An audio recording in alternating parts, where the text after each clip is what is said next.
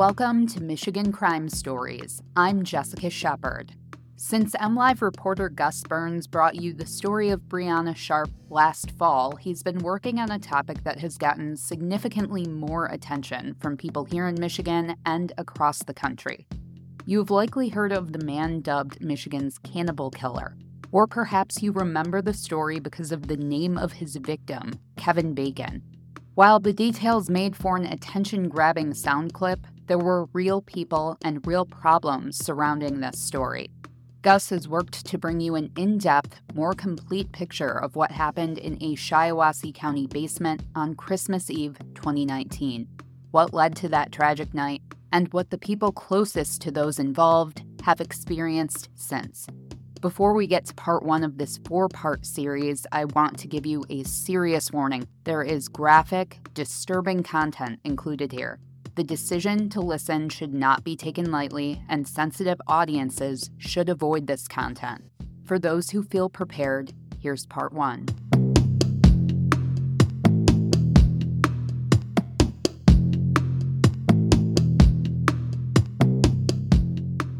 Justice was served for the Bacon family, that this was a premeditated, cold, calculated killing. I believe the judge was right when he convicted him of first-degree premeditated murder and sentenced him to life in prison. The case of Mark Lutunsky, dubbed by the media as the Cannibal Killer, fell into the lap of Scott Kerner after he was appointed to fill in for his retiring predecessor at the Shiawassee County Prosecutor's Office in March of 2020. Just a few months later, on October 23, 2020, the rookie lead prosecutor walked into the 1851-built courthouse topped with a clock tower and adorned with Bedford limestone in the rural Michigan town of Corunna to give his opening statement at the preliminary examination hearing for Mark Lutunsky. Today we intend to show, through evidence, the defendant, Mark Lutunsky, lured, murdered, and then ate the victim's testicles, Kerner said. Lutunsky built the custom killing room, and he waited for the right victim to come to his trap. On December 24, 2019, Kevin Bacon thought he was going to have a fun evening of casual sex with an experienced older man. At the defendant's direction, Kevin left behind his car, clothes, cell phone, and went with the defendant to his residence at 703 West Terrell Road. They had sex and the defendant murdered Kevin Bacon. The defendant stabbed the victim's neck. When that wasn't enough, he slashed his throat. He then trestled the victim up in this custom killing room. He let the blood drain, dripping through the trap door in the bottom of the floor. Then Lutunsky cut the victim's testicles off, cooked them in a frying pan, and ate them, then casually went to Christmas dinner. The gory truth of this story is unavoidable, but this podcast aims to also look deeper into the issues that led to a scenario in which something like this could happen in the first place. This is a story about the potential dangers of internet hookups, long-term untreated mental illness, and a system that doesn't yet know how to efficiently integrate criminal justice and mental health treatment, and how those ingredients led two men to meet in a rural Michigan town, resulting in unimaginable acts that have captured the morbid curiosity of the nation.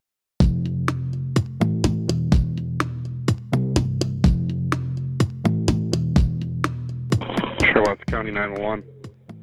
I want to get away from some creepy guy. He had me tied up in his basement. I'm sorry, what's that? I'm trying to escape from some guy who had me chained up in his basement. He had you chained in his basement? Where are you calling from? I don't know. I was supposed to be meeting him at the bus station. I met this guy. I'm by. He was cute. He hit on me. I don't know. We went out to the car. We talked. We went to the store. Had a soda. I woke up in the basement. Okay. He obviously drugged me. Okay, when I get a trooper close to you, I'm going to need you to put that butcher knife down, though. I'm flagging down whoever this is. So if this is the maniac, you're going to hear some crazy shit. I don't know. I think this is a cop because that looks like an extra bright light, so I am now putting this down. Okay. I am unarmed. It is on the guardrail. Okay, I see. Okay. It's over here. He sees you. He sees you. Okay. I just want him to know I'm not armed. He knows. I'm not armed. He knows. Yes, sir, I am. I'm not armed.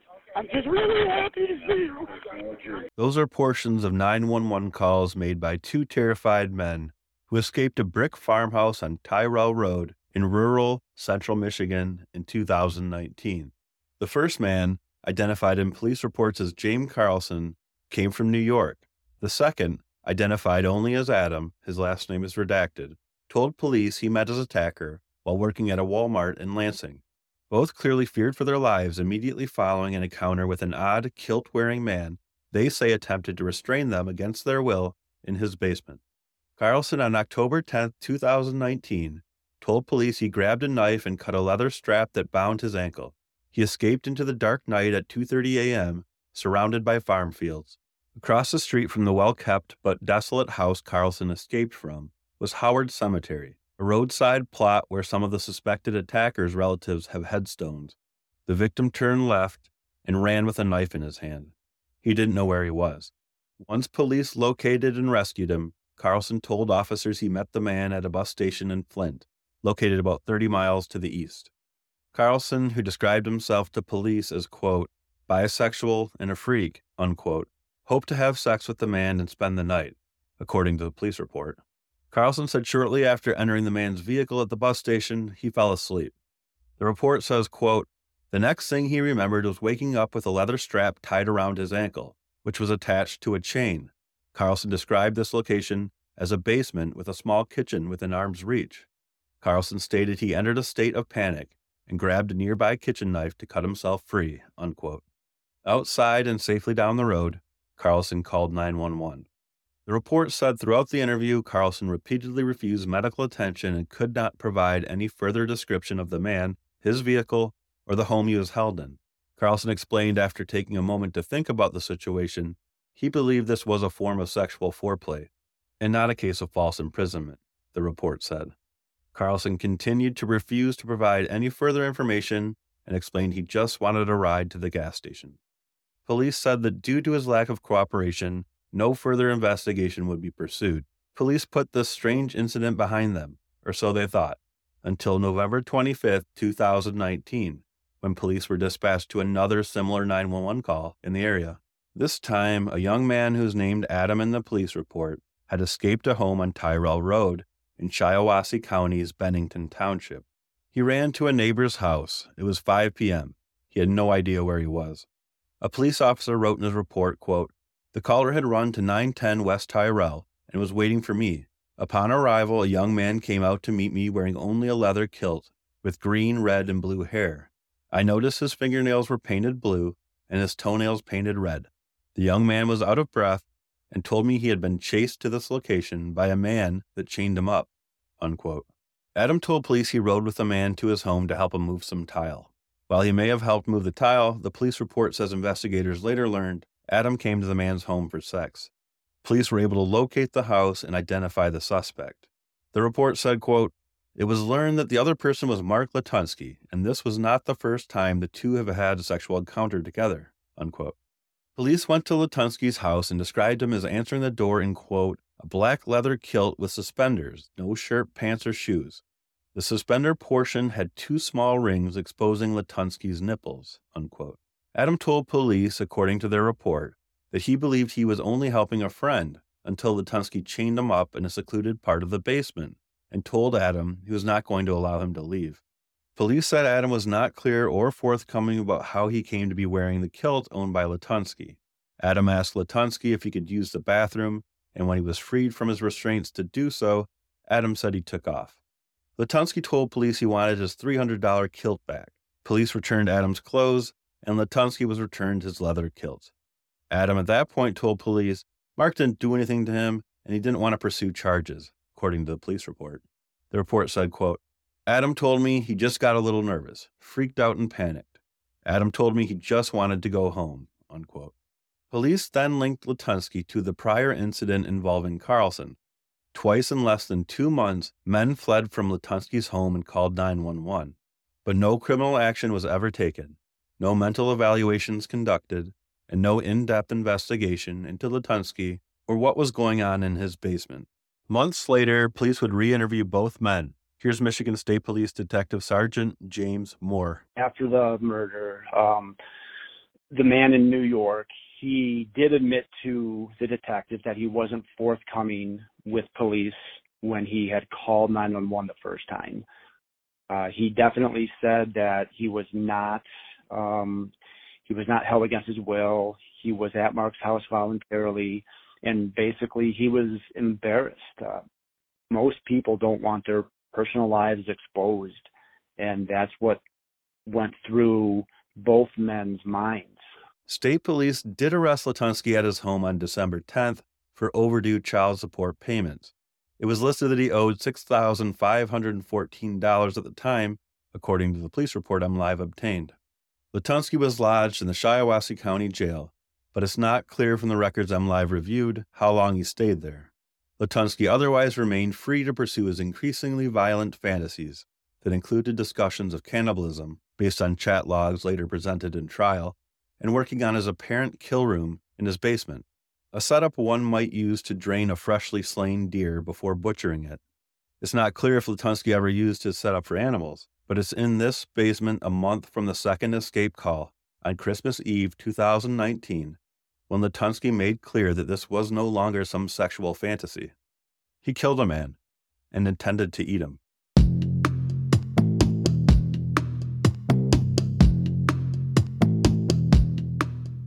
Kevin Richard Bacon was born to parents Pamela Van Horn and Carl Bacon on November 28, 1994. Coincidentally, the same day notorious serial killer and cannibal Jeffrey Dahmer was beaten to death by an inmate inside Columbia Correctional Facility in Portage, Wisconsin. Kevin had an older sister, Jennifer Bacon, who wrote these words read in court on December 15, 2022. Kevin meant the world to me, and I will never have another brother like him. The day I learned of Kevin's death, a part of me died with him because he was my first best friend, brother, and protector. Kevin was my protector from cruel people who didn't understand me like he did because of the disability that I was born with. No one will ever replace Kevin in my life because he was one of a kind and will always be missed. Even though Kevin is gone, he is now my forever guardian angel, and I will always cherish our memories together. Mark Lutunsky is the person responsible for Kevin's untimely death, but I failed to protect Kevin as his older sister because it was my job, as his sister, to protect him. There are things that Mark can't ever take away from me, such as a love for cats and dogs, 25 years of pictures and memories, love for The Sims video games, love for a variety of music, love for Coach purses, and Harry Potter, because I shared these common interests with Kevin. Kevin graduated Swartz Creek High School with about 275 other students in 2013. Swartz Creek is a small Flint suburb of about 6,000 residents, named after a tributary that runs through the community on its way to the Flint River.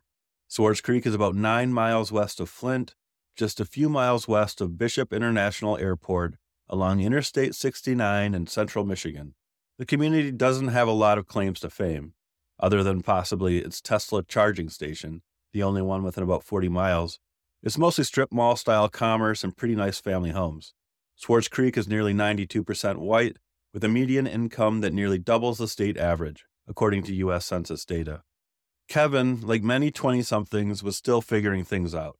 Where he wanted to live, what he wanted to do for a living, relationships, and to compound the stresses that come with all that, he was a gay man in Michigan, a place where social issues like LGBTQ rights aren't always supported. As an example, after Michigan Supreme Court in 2022 ruled that state anti-discrimination laws included discrimination based on sexual orientation, 3 conservative groups filed lawsuits, claiming they have the constitutional right to discriminate based on sexual orientation, since it's part of their protected religious beliefs. Kevin wanted more than Swartz Creek, Michigan had to offer. You come here and there's just so much that's like really outdated. It just felt like we were missing out. Bacon's roommate and friend, Michelle Myers, told Rolling Stone reporter Joseph Jafari for an April 2021 story. Kevin's friends told Rolling Stone he hoped to move to Chicago, where there is a more vibrant gay scene. Friends said Kevin sometimes bragged about his sexual escapades and used sex as a distraction from other problems in his life, including body image issues, a lack of money, and bouts of depression that landed him in psychiatric treatment facilities. Kevin was a 6'2", 320-pound man, according to police reports. A widely publicized photo provided to media by Kevin's parents displayed Kevin with purple hair and a receding hairline. Vanessa Woodley, a longtime friend who MLive was unable to reach for comment, told Rolling Stone She drove Kevin to psychiatric hospitals twice in the fall of 2019, including the final time in November 2019, when friend Michelle Myers said he'd cut his arms numerous times amid a depressive state. MLive made several attempts to reach Myers for comment. She did not respond. A police report reviewed by MLive said that Myers told police Kevin had been suicidal and tried to kill himself once by taking pills with alcohol. Kevin's mother told police her son was released from a hospital on December 2nd following an attempt to take his own life. Despite his depression, Kevin had plans. He earned his cosmetology license from Sharp's Hair Academy in Grand Blanc, a suburb of Flint, following his high school graduation, and worked in the beauty industry for years. He started a Facebook page named Hair by Kevin in June of 2017 to showcase his work. You can tell he liked working with a lot of color, highlights, and cuts. But he also offered blowouts, smoothing treatments, and eyebrow services, sometimes working in salons, other times freelance. The beauty industry is a personal one, and success is often based just as heavily on relationships as skill. When a hairdresser moves salons, a lot of times, so do their customers. Excited to announce that I will now be working at Uniquely You Salon and Spa in Swartz Creek. Message me for appointments, Kevin wrote with an exclamation point on his Facebook page on December 17th, 2019. Kevin didn't get a chance to work at that salon very long. These words were sent to MLive via text by Andrew Payne, who hired Kevin at Uniquely You Salon and Spa. From the small amount of time we spent together, you could feel how deep and empathetic he was. He was very candid about his battles with depression, and we connected over our shared issues with depression and anxiety. He was truly kind. Kevin had also enrolled at University of Michigan Flint with plans to pursue a degree in psychology. This is Kevin's dad, Carl Bacon. Kevin was turning his life around. He made plans. He had some future plans. He was planning on going back to school in January. He had just started a new job, and so things were starting to look up for him. And the situation that put him in the hospital in November, he put that behind him.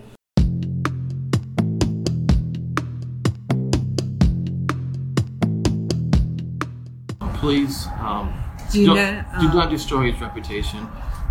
He obviously got into something that he wasn't prepared for, and we all make mistakes. Yeah, we all make mistakes.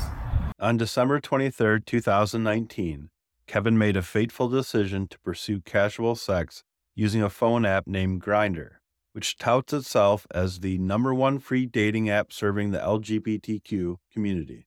The chat conversation that follows was referenced in court hearings and provided to MLive through a Freedom of Information Act request. Hey, Kevin wrote at 1:28 p.m. on December 23, 2019, to a profile using the name Olikos, a pseudonym for Mark Latunsky. The conversation began casual. Latunsky said he wasn't up to much, just enjoying the day, getting ready for the holidays. Nice, Kevin responds. Then he gets to the point. Looking for any fun? Always, Latunsky said. Kevin asks if Latunsky can host whatever rendezvous they settle on, and the conversation turns to sex. Latunsky indicates he likes to be in control during sex. What is your fantasy? Latunsky asks. I like to expand on the things that you think about and make them real. Kevin responds that he's interested in being with multiple men at once. He wants to get tied up, have a complete loss of control.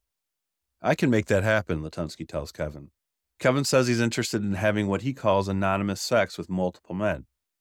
That would take some organizing, but Latunsky tells Kevin he can make that happen. We could just start with us for now, Kevin tells Latunsky.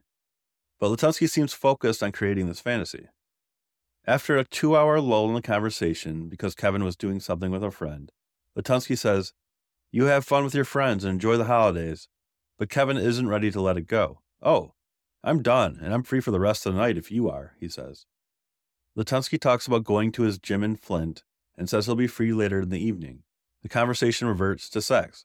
I have a man who wants to rape a boy, but he doesn't want to be accused of rape and have it affect his business, Latunsky says. Well, I have a rape fantasy, honestly. I didn't want to say it at first, but I do, Kevin said. In order to make the rape fantasy come true, Latunsky tells Kevin he'll have to be more scared than he's ever been. You don't have any medical conditions that would make this dangerous, do you? No, Kevin replies. They discuss whether to use leather or steel shackles. Kevin prefers leather. But, Latunsky says, there's a certain psychological allure to being delivered in shackles if they fit right. The weight of them leaves a psychological imprint that says, no escape. Latunsky tells Kevin he'll need to evoke a fight-or-flight response in order for the fantasy to work. Kevin agrees. Right, he says, I need to be basically helpless so I feel terrified. Latunsky tells Kevin he must encounter the unexpected, and at 10:40 p.m., they settle on plans to meet the following day, December 24th, after 3 p.m. The following afternoon, Kevin lets Latunsky know he's out of work, and they again begin planning the meeting. Kevin asks how Latunsky plans to make this encounter anonymous. I have a blindfold for you, and I will transport you to the place where the men will be making sure they do not know where you came from, and you will not know where they came from. You will not be able to remove the blindfold. Latunsky says he's arranging for Kevin to have sex with 5 men, and then he will return him to his vehicle. They settle on a meeting spot. Kevin will park his car in front of a Family Dollar in a strip mall on Miller Road in Clayton Township. And then Kevin texts something that became a focus for the prosecution of Latunsky. Here's Shiawassee County Circuit Court Judge Matthew J. Stewart, who presided over the case. Defendant began exchanging messages with the victim on December 23rd of the year 2019. That exchange began around 1:30 p.m. that day. They made plans to meet the next afternoon around 3 p.m. on December 24th of the year 2019. The defendant and Kevin finalized their plans to meet. To the court's mind, the most important text in that exchange is one that Kevin sent at 5:05 p.m. on that day. Quote, now just one question. You are going to keep me safe, right? End quote. To the court's mind, that statement is a single best indicator of Kevin's state of mind. Whatever encounter Kevin intended to have, he wanted to be kept safe. In their text messages, Kevin lets Latunsky know he's showering and getting ready for the meetup. Just prior, Kevin was doing his mother and sister's hair at Uniquely You Salon, where Kevin was recently hired. He planned to see his family again for Christmas breakfast at 9 a.m. What he didn't know was that Mark Latunsky was making other plans. At 7:30 a.m. that morning, the defendant began the first of more than 50 internet searches relating to knives. Those searches continued throughout the morning. At 14:22 or 2:22 p.m., the defendant purchased a knife at Walmart. Just 2 hours later, the defendant and Kevin finalized their plans to meet. According to the text messages, Kevin lets Latunsky know he'll be driving a 2007 Saturn Aura. At 5:27 p.m. on Christmas Eve 2019, Latunsky writes, I just turned in, and I am in front of the Family Dollar. Kevin's last message at 5:28 p.m. reads, which car? The last time Kevin's phone pinged, according to police, was about 6:11 p.m. in the area of the Family Dollar. Kevin's roommate and friend Michelle Myers told police she last saw Kevin at 5:22 p.m. when he said he was leaving to meet the man he'd made plans with on Grindr. Kevin last texted to Myers at 6:11 p.m. According to the police report, Kevin wrote, okay, well, I'm going to be out for a while, actually. This is going to be fun. He's inviting more men. Merry Dickmas. Not sure when I'll be back. Probably will be out late. So if mom calls you, I'm sleeping. Haha.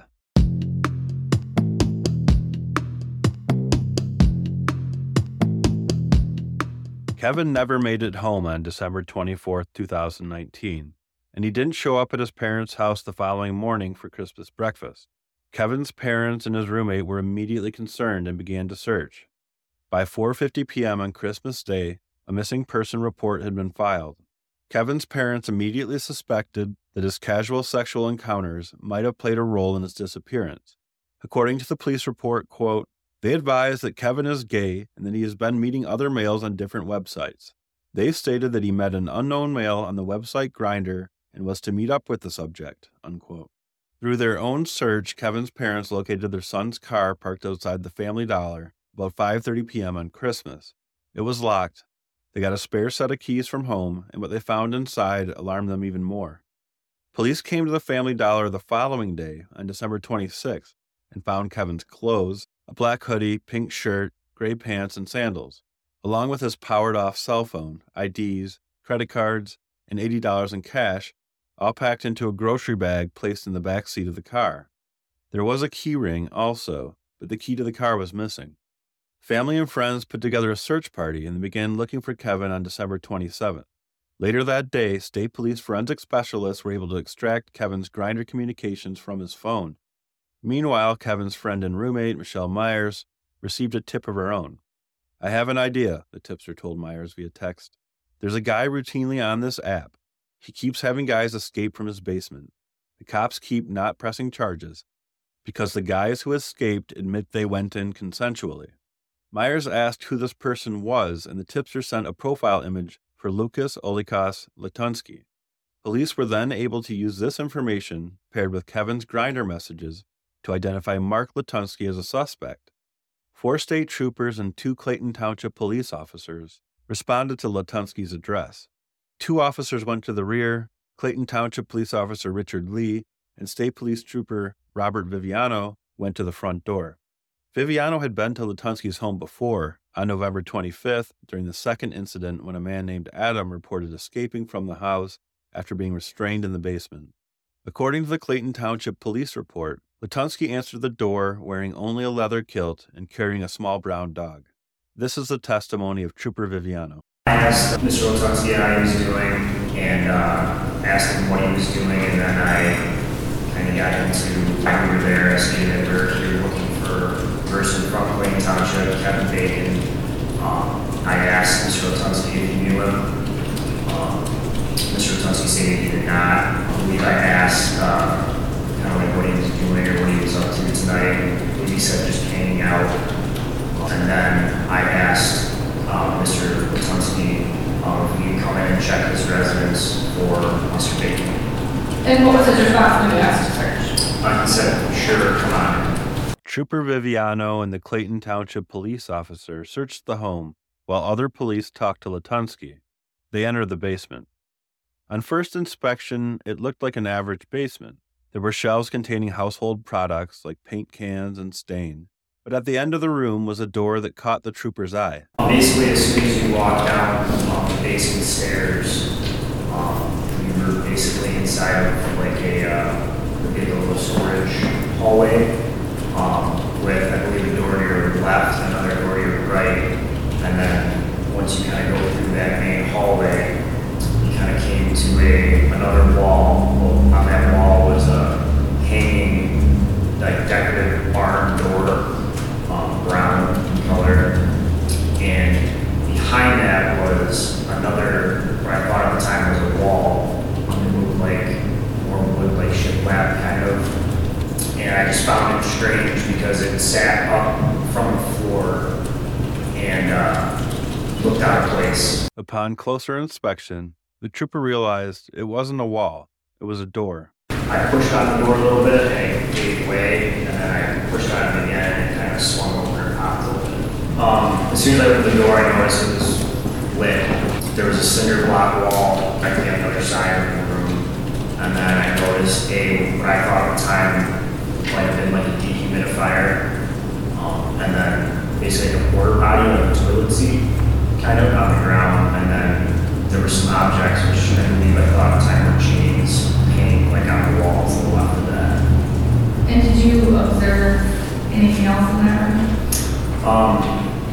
Obviously, I kept kind of hiding in the corner and looking through the room, and then as I looked more to the right and down the room, it's kind of a long, narrow room. I noticed the floor was wood, like a wood decking stained also. As I kept looking, that's when I observed Kevin Bacon hanging from the ceiling over what I thought was a pit and like a trap door that was slipped open. I kind of retreated back. I exclaimed, oh my God, and then the Clayton Township officer asked me what's wrong, and I said, well, he's hanging there. The second Clayton Township officer, Richard Lee, who was present during the discovery of Kevin's body, did not testify in court, but MLive obtained the police report he wrote. He said. I pushed on the closed wooden door and it did not move. I pushed harder and it began to open. Trooper Viviano made his way into the basement and I advised him that I was going to shove the door open. Trooper Viviano provided me with cover as I pushed the door. The door opened to the left and I observed that it led to a cinder block room appearing to be approximately 5 feet deep. There was a light on in the room and I observed a small wooden frame on the floor with a toilet seat attached to it.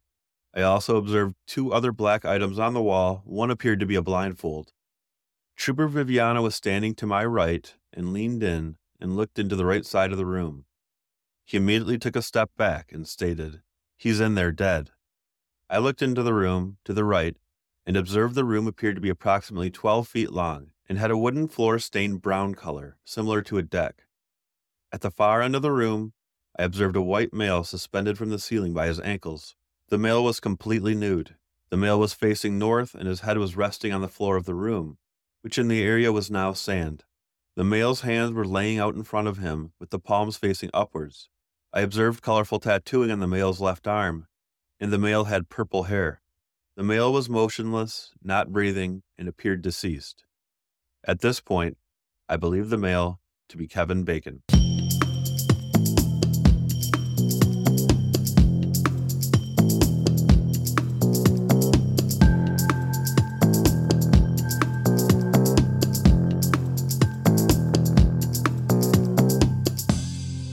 Handed him the knife that I put into the back of his spine so that he could handle it. I showed him, that it was there. It's like, this is what it is. And he looked at it. I mean, we laid together for a while. He asked me to. I did.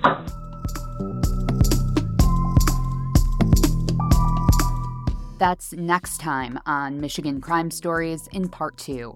Until then, you can find the latest news from across Michigan at mlive.com. If you value the work of journalists like Gus, consider becoming an MLive subscriber. If you haven't yet, you can subscribe to Michigan Crime Stories wherever you find podcasts to be informed when we release new episodes. Thanks for listening.